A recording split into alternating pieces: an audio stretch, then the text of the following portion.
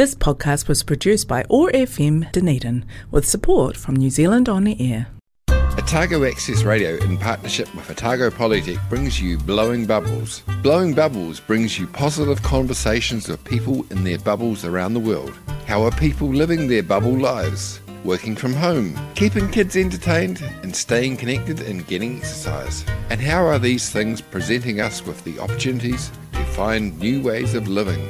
Every weekday, the Sustainable Lens team of Samuel Mann, Shane Gallagher and Mara Karatai reach out from their bubbles to chat with interesting and positive people around the world. Broadcast on Otago Access Radio 105.4 FM and streamed and podcast on oar.org.nz and sustainablelens.org, bringing connection, joy, kindness and peace in the days ahead. Welcome to Blowing Bubbles, positive conversations with people in their bubbles, their safe spaces around the world. I'm Samuel Mann, still not in Sawyers Bay because I am in Auckland. I'm on the campus of EIT, Eastern Institute of Technology, and I am joined by Samuel Ekundayo, who is a senior lecturer here. He's an agile coach.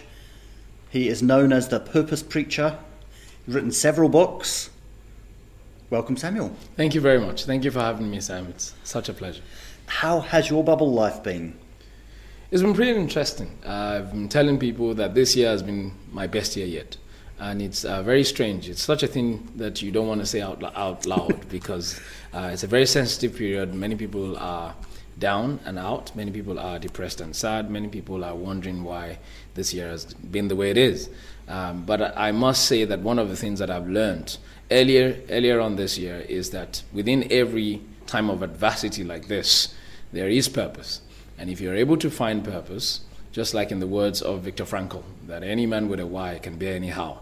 If you're able to find a purpose in all that is going on, there is a likelihood that instead of you being punished by the whole situation, you will be polished by it. And that has been my story. That's been the summary of my story. So we've had a year of polishing. A year of polishing. It's been quite good that we've had nothing else to do. Stuck at home. Stuck at home, but of course, we're still a lot of lessons to learn. Yeah.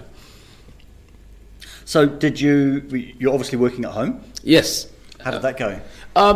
Initially, it was a bit of a struggle because no one planned for what happened. No one saw that coming, but we were just told, hey, here in on campus in Auckland, we had just actually started the term, and I think I had only taught a class face-to-face, and we were told the next day we were supposed to go into lockdown and teach that next class on Zoom. So no one saw it coming. We were not prepared for it. I had my kids at home and all of these things like everyone else did. But I think I'm a naturally positive person. Taking all of that, stride and just going with it and going with the flow, learning through developing competencies as a result, through all of the difficulties and challenges, helped see me through. So who have you got at home? I've got my two boys, a 6-year-old and a 5-year-old. I've got my wife. My wife is a medical doctor, but so she walked practically throughout the whole COVID situation. She was going to work and all of that. But yeah, so that's our bubble. Was that a scary thing, her going off to work? It was. To be very frank, it was. I remember every time she went to work and came back during the really high intense COVID period. I'm talking about like the March, April, May, June period. She would come back home, and of course the boys would usually love to run towards mommy and hey, everybody hold back, don't go hug mommy yet. So she would literally go into the guest room, undress, and then go into the shower first, and then get dressed again before she's able to then hug anybody. So it was that intense. Glad that's not the case now. Yeah. And are the boys old enough that you were doing schooling as well? Yeah. So we had to be doing. So I was teaching the big kids on Zoom. I was teaching the small kids at home. So I had to be homeschooling them during the entire process. But they had some Zoom classes too. But the Zoom classes didn't last very long, right? Their teachers wouldn't be able to keep them on Zoom. I mean, these are kids. Wouldn't be able to keep them on Zoom for too long. So probably just an hour, and then we parents have to take over. And then we still have our own jobs. Well, should I say I still have my own jobs because my wife was also working. So it was a bit of a struggle initially, but we found a way around it. We developed systems around it that helped them to be able to learn on their own, take control of their own learning, despite the fact that they're quite young, and I'm still able to also do my work and get things done. So how did the teaching online go? I must say teaching online was initially a bit challenging. In fact, I found it quite draining at the start. I was having constant migraines because I was probably trying to do too much at the start, trying to take the entire 4 hours class on Zoom. At the start, because of course, if you're having that in a face-to-face, if you're having a 4 hours class in a face-to-face, time goes by really quickly. You're engaging with the students, they're discussing, so I thought that was the same model that we would just transport, straight into Zoom. But I quickly realized that I was fooling myself, because after about 2-3 classes, I was having this constant migraine. But luckily, we had this forum as lecturers where we would discuss and talk about what we're doing, what the challenges were, and I soon realized that many of my colleagues were just doing an hour on Zoom and letting the students take control of their own learning throughout that time. And the students were not complaining, even though they were actually struggling as well with being with me on 4 hours on Zoom and all of that.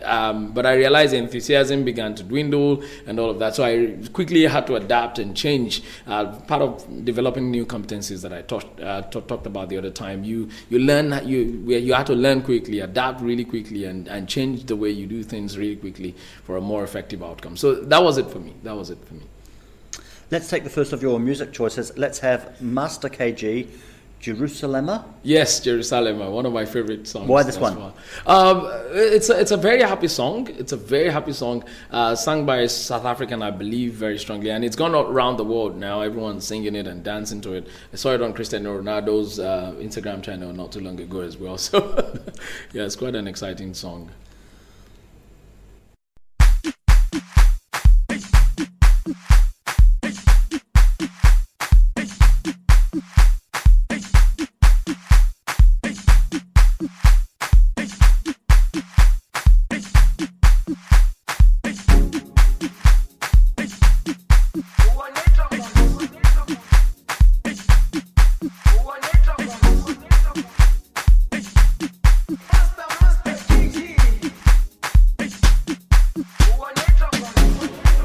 Jerusalema, ikhaya lami, ilondoloze, uhambe nami, zungangishilana. Jerusalema, ikhaya lami, ilondoloze, uhambe nami, zungangishilana. Dawo yami ayikholana, buso wami awukholana. Ilondoloze, zuhambe nami. Dawo yami ayikholana, buso wami awukholana. Ilondoloze,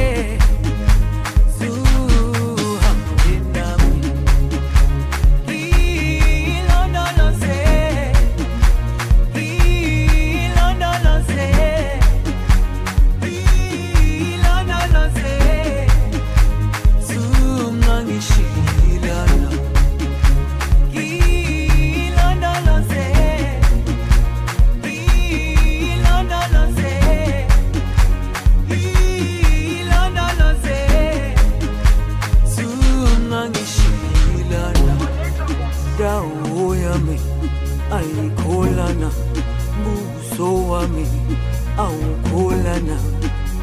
Ilondoloze, zuhambe nami. Dawo yami ayikholana, buso wami awukholana. Ilondoloze,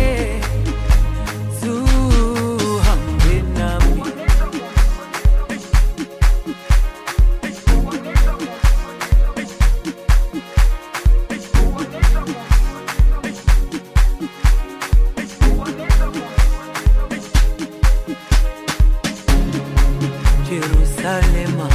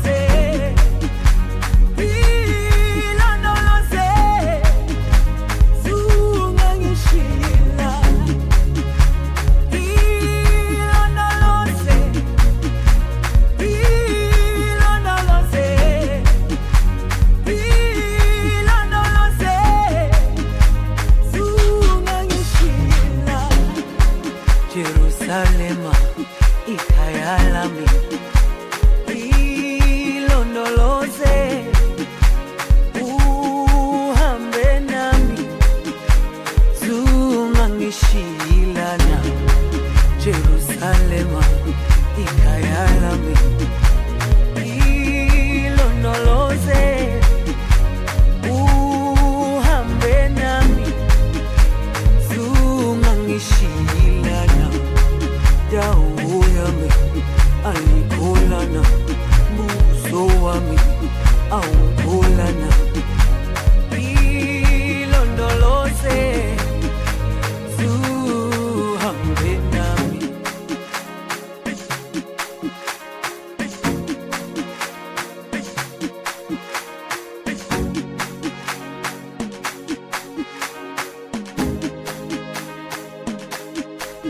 You said you're a naturally positive person.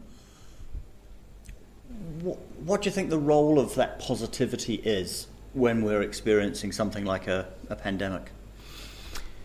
Just like the natural eye or the untrained eye wouldn't recognize raw gold, it would take a trained eye to see raw gold in the rough and be able to realize that if I can put this precious metal through the fire, then it will become valuable. The very same way, if you're not a naturally positive person, you will never be able to see opportunities in adversity.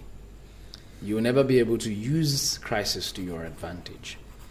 And I think being a positive person for me, my perspective about things that I go through or things that are happening around me gives me a unique perspective, compared to what other people would have about things. So when the whole COVID situation happened, I wasn't looking at it like a problem. I was trying to sieve the opportunities through the entire situation. Literally, I was actually looking at what are the opportunities here. I'm a person of faith, a Christian, and I remember one of the very first things I did was to literally go to God in prayer and say, God, what are you doing in this season? What is going on in this season that you want me to get out of this season, or you want people around me to get out of this season? And I got a few revelations out of that, and I wrote them down. I don't have my journal with me now. I think I've got about 5 key things. Number one of them was what I wrote a book about, and the first one, I heard it straight audibly. It says, crisis is a call to leadership. And I wrote that down, and I soon realized that every crisis, and I did some research after that, every crisis was calling out to somebody to lead, to emerge, to come out and be the beacon of hope, the beacon of light, the beacon of faith at that particular point in time. And that really helped me to realize that I was, just like in the words of the Bible, the same scripture that God gave me, I needed to stand on my watchtower rather than go down deep and depressed and cry. I needed to stand on the watchtower. And to stand on the watchtower, in the very real Hebrew reference to that, is to literally be the one calling out to people to come out and express themselves and be themselves and have faith and move rather than stay down. So I knew that I had a calling on me to do something, to lead at that particular point in time. And leadership is influence, and that was precisely what I did that I believe really turned everything around for me. Can you remember the rest? Oh, I can. Another one that I got was the fact that crisis would introduce me to myself. All right, and I realized that one of the major things that crisis does is to help us see in ourselves the things we do not maybe see before or value enough. One of the books that I read during this pandemic is Man's Search for Meaning, Viktor Frankl.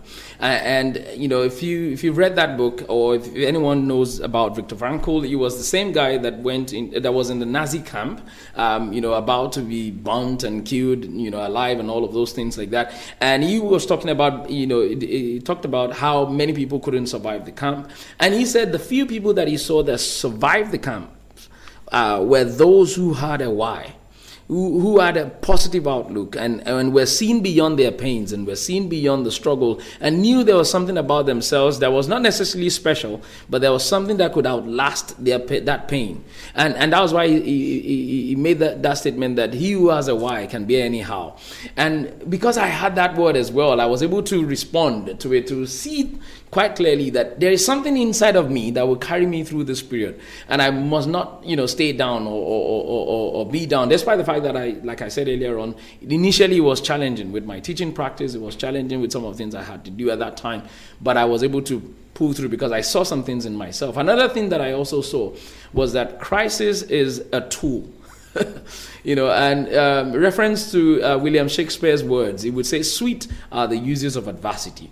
In other words, if we learn how to use adversity to our advantage, then we can get the best out of it. The same adversity that will cause some people to break is the same adversity that will cause some other people to break records, right? And that was what I set on my mind. I started to set new goals, revise my goals. I was the type of person that would travel at least twice a month before. I speak a lot. I'm a professional speaker as well as a teacher, and I would be invited outside of New Zealand at least twice a month. But of course, COVID hindered that from happening. But I then had to revise my goals. Okay, now everyone's speaking online. Now everyone's speaking virtually. What do I do? How can I make the most of this opportunity? I decided to redraft out some of the things I did, some of my offerings, some of my masterclasses, my seminars, my programs, my boot camps, and my inner circles, and all of those things. I redrafted all of them, refocused my goals. And I can tell you today, I've spoken more than 120 times between March and December, all over the world, in Canada, in US, of course virtually, but I've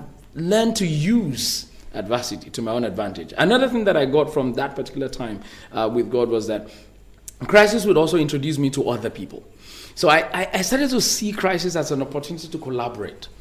And I think this was one of the most fundamental things that came out of this COVID situation was collaboration with other people. Outside of academia, I'm big on speaking on purpose. And then I started to find other people who were doing similar things all over the world.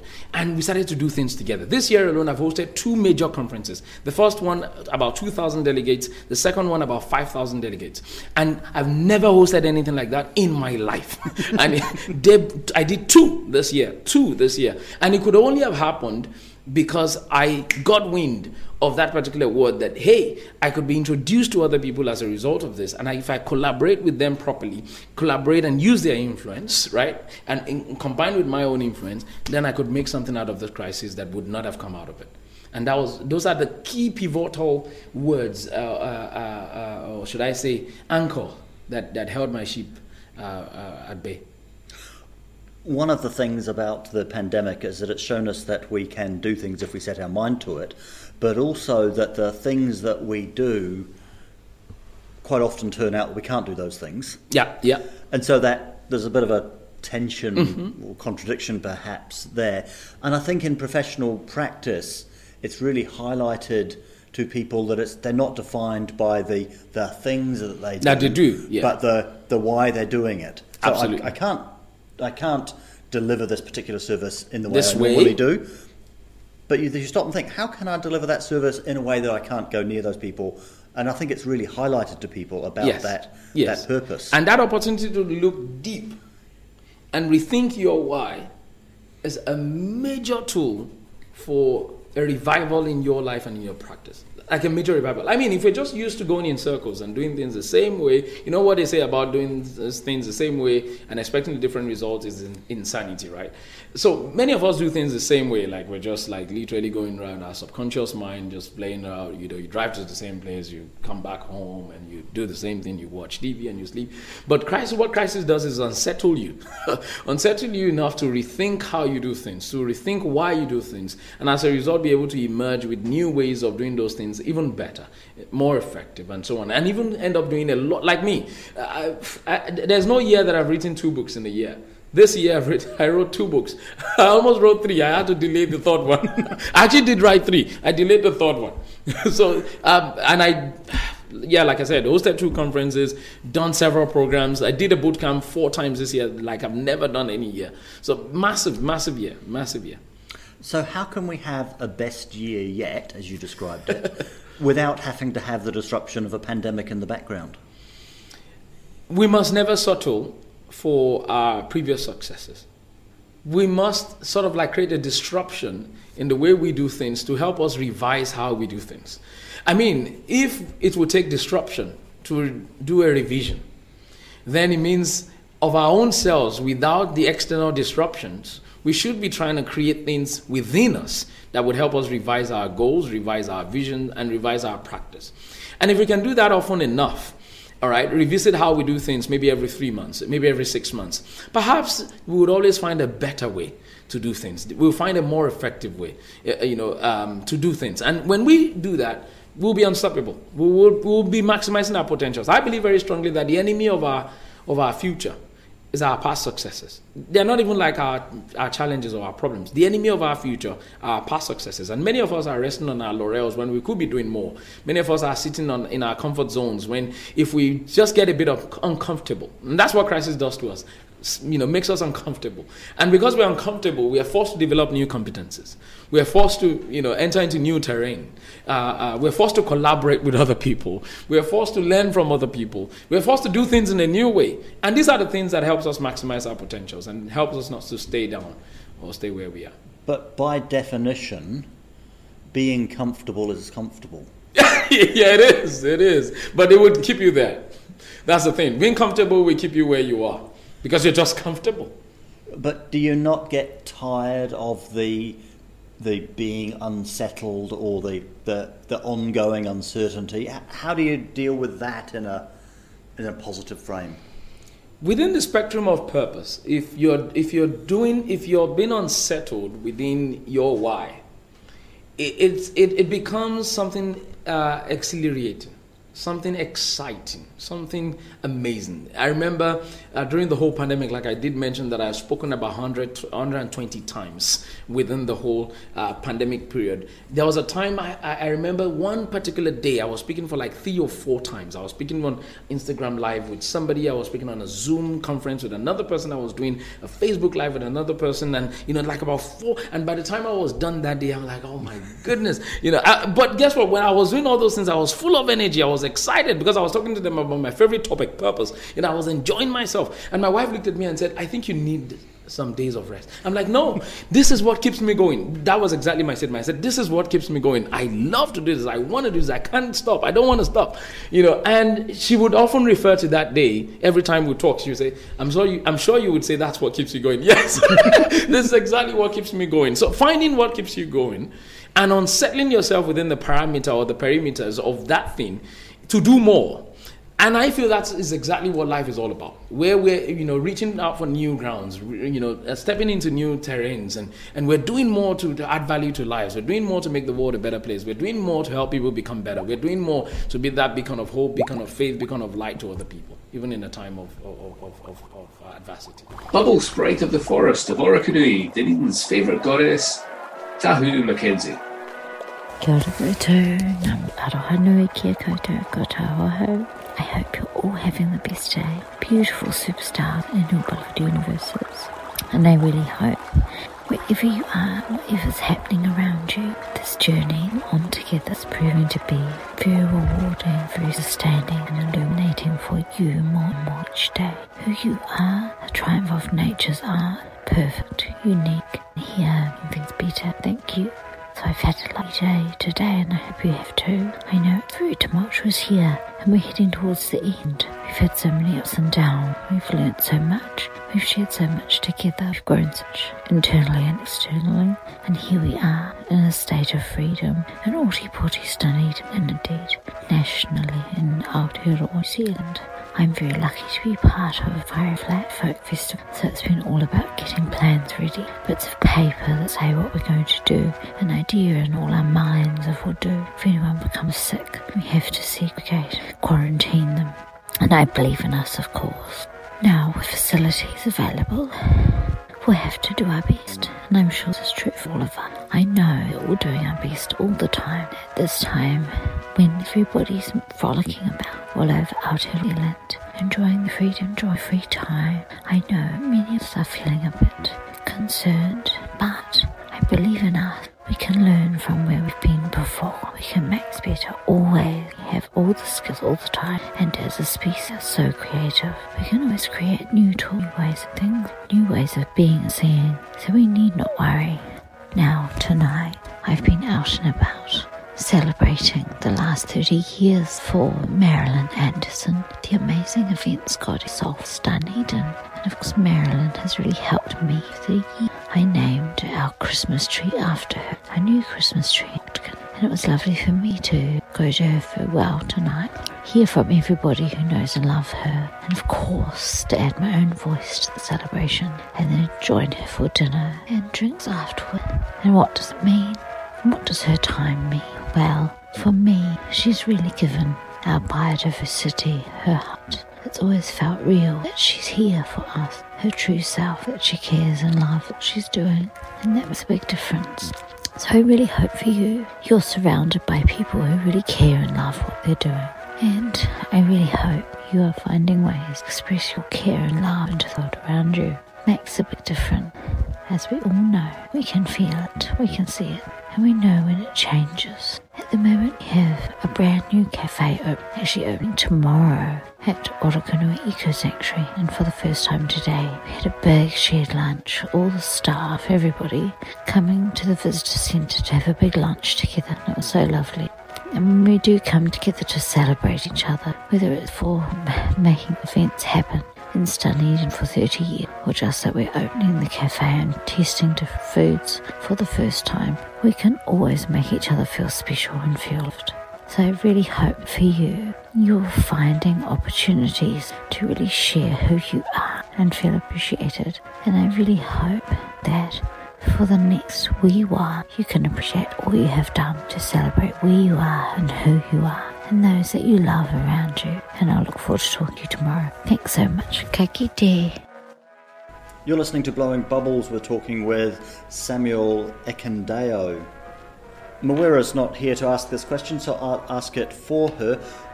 What's the role of imagination in this positiveness, this purposeful living? I often say, I don't like to call it imagination. I like to call it being visionary. And something that is quite accorded to me is that vision helps you to escape the present limitations of your reality. I'm going to say that again. Vision, or your imagination, helps you to escape the present limitations of your reality. And if we're going to put that back into the context of the COVID-19, right? So the COVID created some limitations, created some adversity, some challenges. But when you're visionary, in other words, when your perspective is positive, when your perspective is very different from most people, what you're able to do is you escape the limitations of your current reality into a space where there are no limitations. And while some people will call that the dreamer's land, the beauty of that is if you're a very optimistic person and you're able to convert that vision into reality through the setting of goals, through the actualization of goals, through collaboration and all these other things, you start to see those very things you dream about, those very things you saw in a vision come to life. Using myself as an example, remember how I talked about how I had to revise my goals? Some of the things I wrote down was, okay, I'm going to write 2 books before the end of this COVID. Actually, I said 3, right? And I wrote the 3, and I've published 2, and 1 to go. Right, and all of that would never have happened. And the only reason why they happened was because I was able to see into the possibilities that could emerge despite the limitations of my current reality. It was a visionary moment of me saying, hey, this can be done.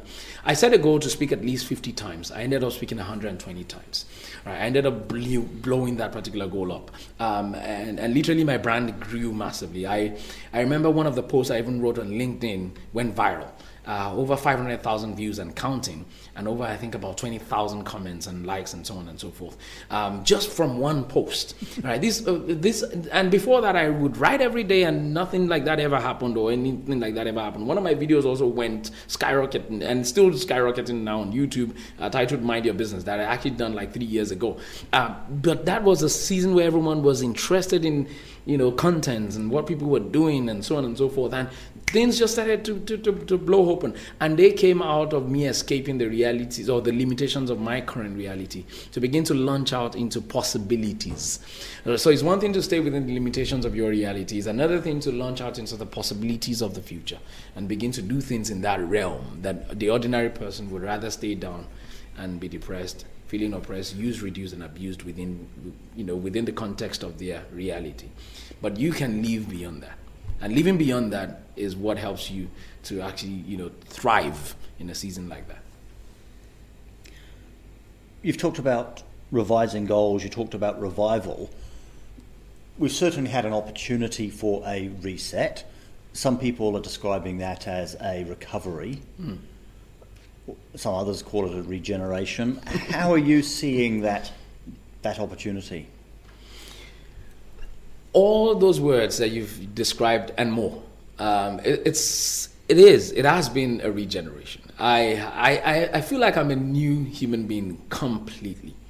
So let me give an aspect of my life as an example. So before COVID, I was a life coach to about 5 people before COVID.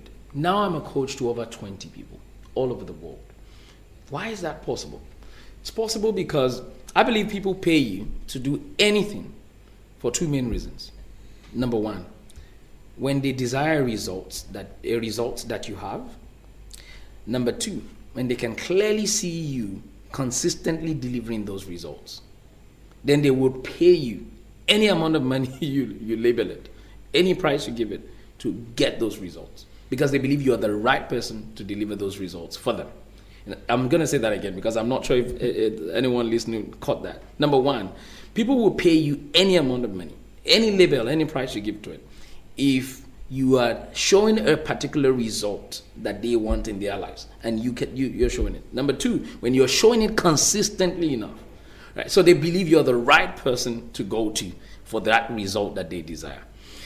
So during the whole entire COVID situation, right, people could see that this guy isn't living within the limitations of his reality. There is something that he's doing. Hey, he's organizing conferences, speaking all over the place. He's being the beacon of light, beacon of hope, and they are staying down, right? And they don't want to stay down. They want to also write books. They want, like some of my boot camps that I organized about 4 boot camps this year, and all of them were during the COVID period for people to write their books within 30 days. I've enrolled about over 30 people on my boot camp, and all of them have written their book, including a 14-year-old.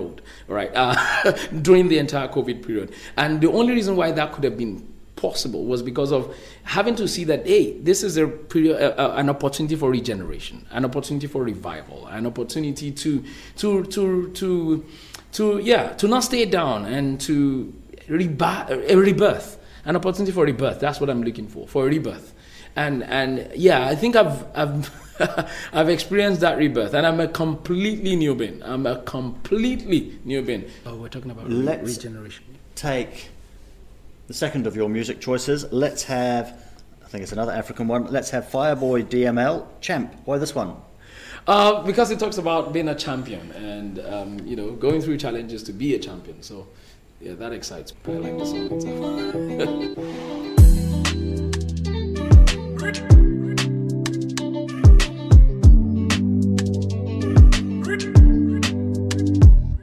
I be king, I'm the best my generation ever seen. I came suddenly, I be like Nepa Bill. I never since, I never miss. I be smashing, I be killing everything. From Ikeja to Ojuwe, Lekpa Bridge, to the many places that I've never been. Remember this, I'm a king, I'm a legend in the making, I'm a champion.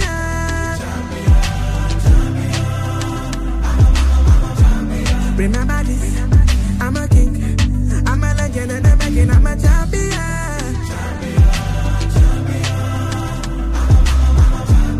Remember this, I'm a king, I'm a legend in the making, I'm a super good, hey.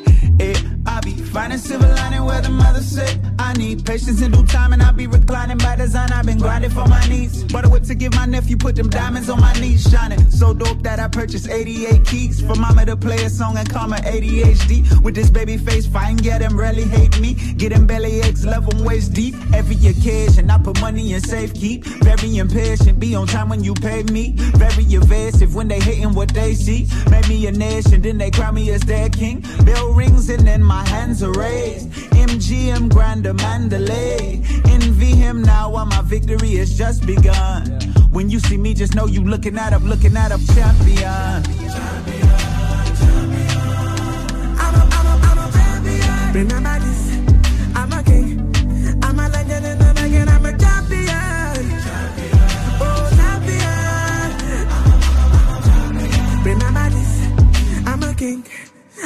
I'm the average boy from the average streets with an empty pocket and a bag of dreams. Many things where your eyes don't see, many tears where your eyes don't bleed. Through the rise and falls, I made it to the top. You not get anything when you want to. Oh, I'm a champion.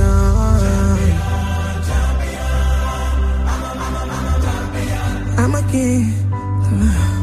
I'm a legend, I'm a champion. Oh, I'm a champion. Remember this.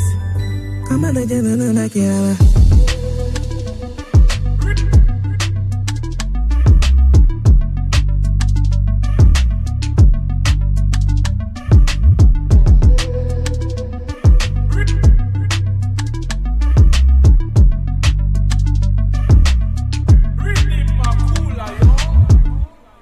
We've seen lots of changes in society over the last few months.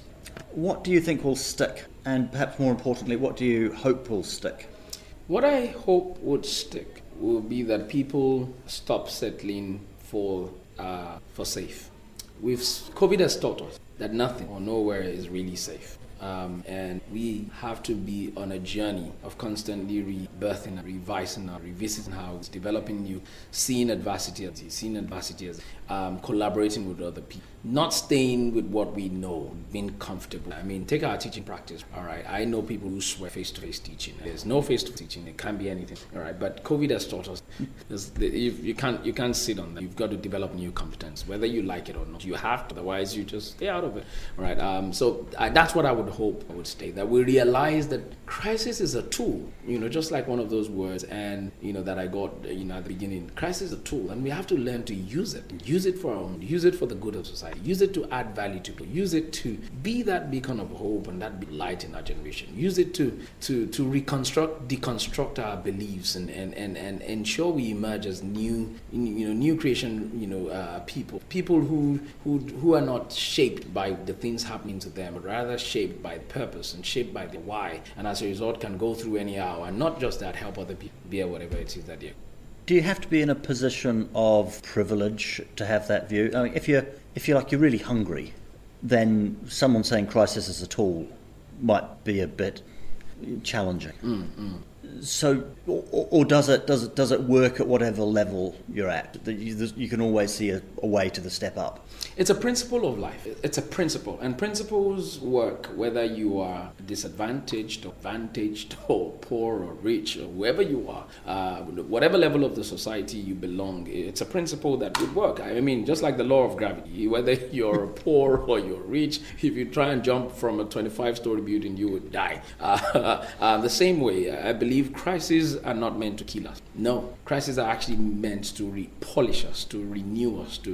So if every one of us would have that perspective, whether you're poor, in fact, I think the people who need it the most are the people who are disadvantaged, because that's already a state of adversity. So having to have that visionary mindset, that visionary attitude, where you are not locked within the limitations of your personalities, but you are able to dream beyond that. You're able to see yourself beyond that. And while things may not necessarily change on the instant, you're still dreaming. You're working out things. You're doing the things every single day to get you out of it.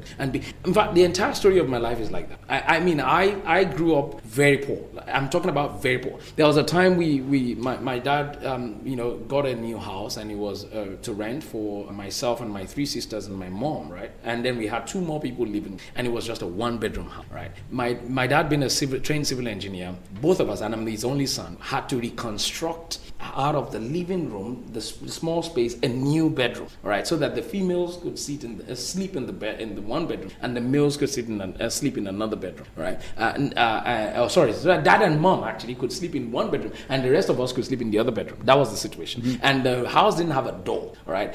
My dad and I literally built our own soakaway. I'm not sure whether you know what soakaways are. Those are the things where the feces, the shit in the toilet, goes through, right, and gets buried on the ground. We call that soakaway in Nigeria. We had to build it. We had to also build our own well, the well for drinking water. So speaking about humble background, you're speaking to the right person.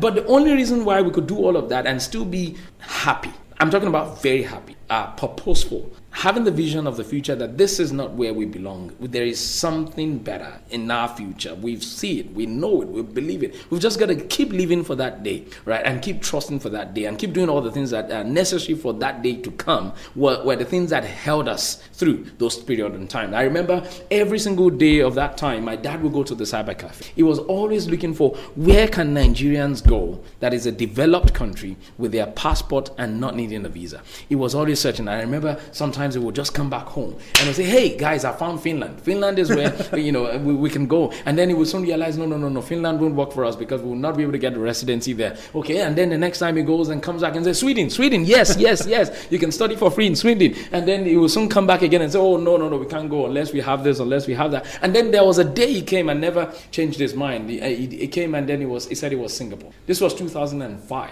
I will never forget. My dad came in with this look in his eyes. He was excited. He was, passionate. He was telling us about Singapore. Singapore is a developed country. It's a small country of just about 4-point-something million people. And if we go there, guess what? We don't need a visa. We'll just go in. All we need is $1,000 BTA, and they will let us in. And as soon as we go in, guys, after about 1 year, I'll bring you guys, and I'll bring all of you, and all of us will settle there, and we'll live there forever and ever. And that was his excitement, and we were all excited. We caught the vision. That's the vision. Escaping the limitations of his current reality. He was literally projecting that vision onto the rest of the family. So we were already seeing ourselves in Singapore. And of course, we couldn't afford it, right? So my dad wasn't working. Mom took lots of advanced salaries of about 6 months or whatever from our work to be able to make that first journey. Remember, he had projected the vision that was going to bring us after a year. This is someone who doesn't know whether he was even going to get a job. He doesn't know what he's going to do for a living there. He was just excited that he had seen something beyond the limitations of our current reality. And that was how he traveled to Singapore in 2005. Guess what? 2006, that sent for all of us. Of course, he got there, couldn't get a job. And then while he was struggling, God gave him a vision. God gave him an idea. He was attending the church. And in that church, there were lots of Africans. And they looked unsettled within the church. And he just got an idea. Why don't I start an African service here? And then he shared that with the senior pastor of the big church. There's about 3,000 people church. And the man said, guess what? We've been wanting to start this for years now. We just don't know who to pioneer it. Who's passionate? Who has that? My dad said, I'll do it. And he's been a pastor back home in Nigeria. I'll do it. And wow, you would do it? That's how they employed him as one of the staff. Gave him a house, gave him this. And one day after doing that faithfully for about 6 months or so, the pastor looked at me in the eye and said, John, I want to give you a blank check. What is one thing that you think is within my capacity to do for you? Just name it and I'll do it. My dad said, are you for real? He said, yes. My dad said, bring my family. Bring my 3 girls, my boy, and I'll be grateful to you. And guess what? The man signed the check. How much will it cost? My dad found out and signed the check. And that was how we left Nigeria. That was the beginning of major change in our life. Story for another day. I could go on and on about the story, but that was how my sisters got into new school to Singapore. That was how I got into another school and finished my bachelor's at the UK University in affiliation. And that was how I went for master's degree in Singapore at Nanyang University. That was how I came to New Zealand for my PhD. My sisters went on education. One is in the UK now, the other's back in Nigeria. Dad did his own PhD as well. But things just changed. But it took one man. One man who would not sit within the limitations of his reality. One man who would dream. One man who would imagine that things can be or could be possible. Things positive could happen out of the entire rut, and that we were not going to stay stuck in our rut. We were going to move out of it. We were going to, and he was just dreaming. It was all a dream. It was all a dream. But he took steps. Of course, he didn't sit just dreaming. He took steps. He was going to the cyber cafe. He was going to check the internet every single day, literally Googling, where can Nigerians go without visa? And every single day he would find something, he would come back home. He would find something, he would come back home. And none of them settled until one. And then that one was the one he was able to extend the dream and extend it to the entire family, shared with all of us. We positioned ourselves in the dream, and that was it. A couple of loans after, it was.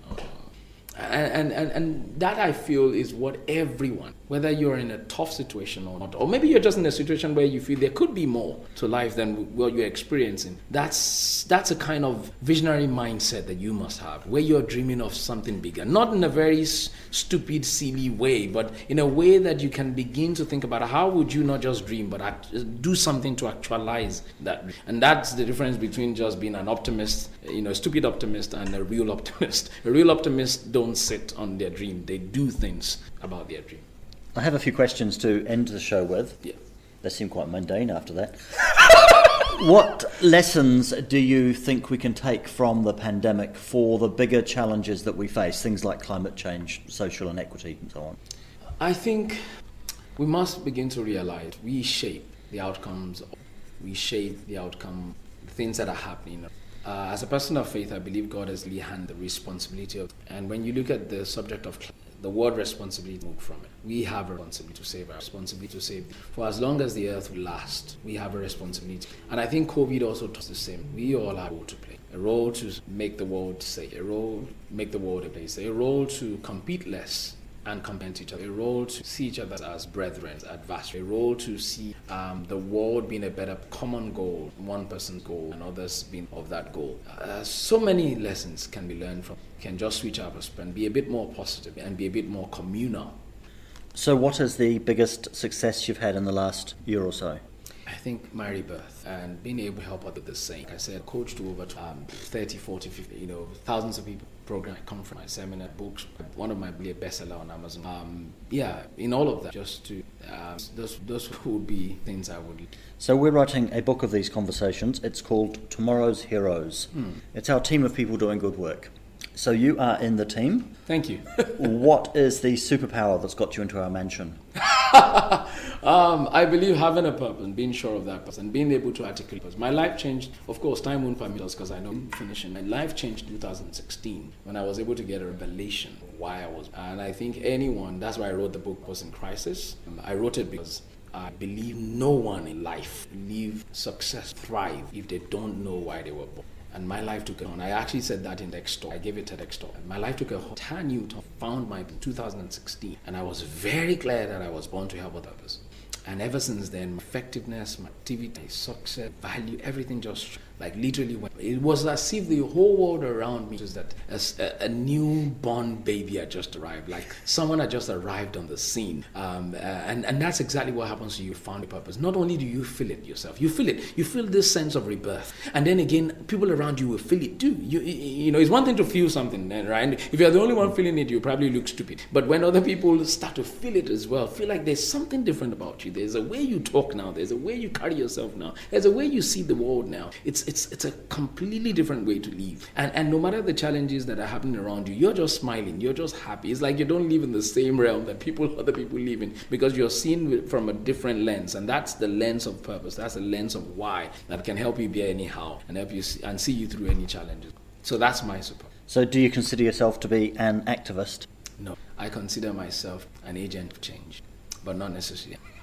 My next question's about motivation and the why, but I think you've well and truly answered that one. Thank you. Is that's why you get out of bed in the morning? Absolutely. Since that day in 2016, precisely, guess what? Today is the 16th of December 2020, right? 16th of December 2016 was the exact day I got a revelation of my. On this same day, 4 years ago, I've got to write an article about that. On this same day, today is the 16th, right? Yeah. On this same day, 4 years ago, that was when my life changed. That was when my life. And I. wow. I can't believe this. sorry. I'm gonna get emotional. Wow. I actually just pinned it down, and that was the day that I started to wake up with excitement, looking on to the next day, looking on to the next 10 years, looking on to the next 20 years. I live every day not wanting to retire. Of course, I may not necessarily be teaching in academia again in the next probably 1, 2 years, 3 years time, but I will be helping people discover their purpose and maximize their for a very long time. And that is one thing that I think I would die doing and never retire. So what is the challenge you're looking forward to over the next year or so?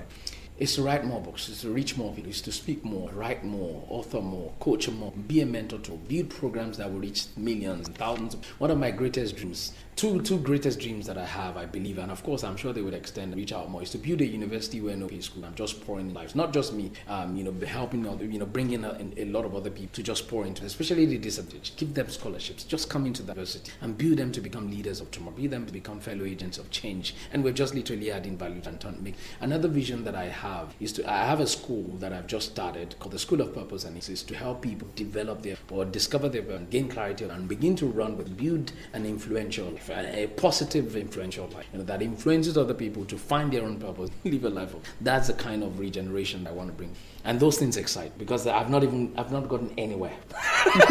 So I want to live for the next day, for the next decade, for the next century, doing all of that. And I'm sure those two things will outlast me. It will.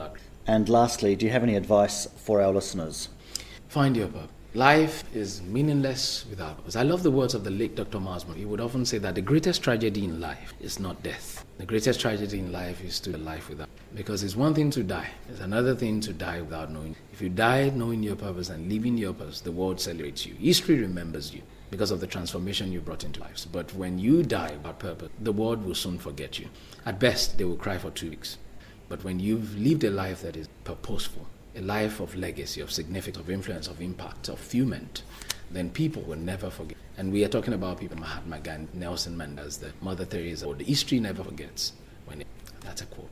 Thank you very much for joining me. We're going out this week to Jingle Bells, so let's go out to Awesome. an African Jingle Bells. Corredo Bello. Corredo Bello. Jingle Bell. Jingle bell, jingle bell, jingle all the way. Tell your mommy, tell your daddy, say now holiday. Okay, jingle bell, jingle all the way. Tell your mommy, tell your daddy, say now holiday. Okay, holidays coming, holidays coming. Tell everybody we are going to the beach. Hey, holidays coming, holidays coming. Tell your family we are going overseas.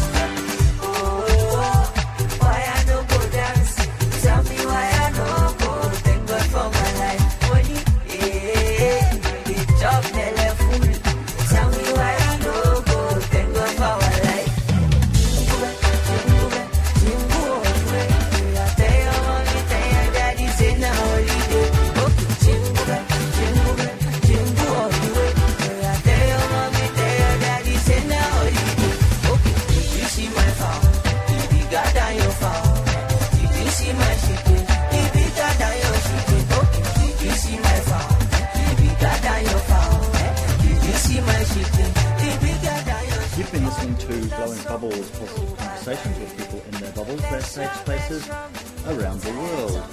We're broadcast on Otago Access Radio every weekday afternoon at 3 and streamed and podcast on oar.org.nz. You can find us on Facebook and subscribe wherever you get your podcasts.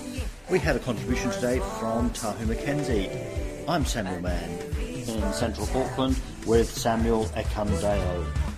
We hope you enjoyed the show.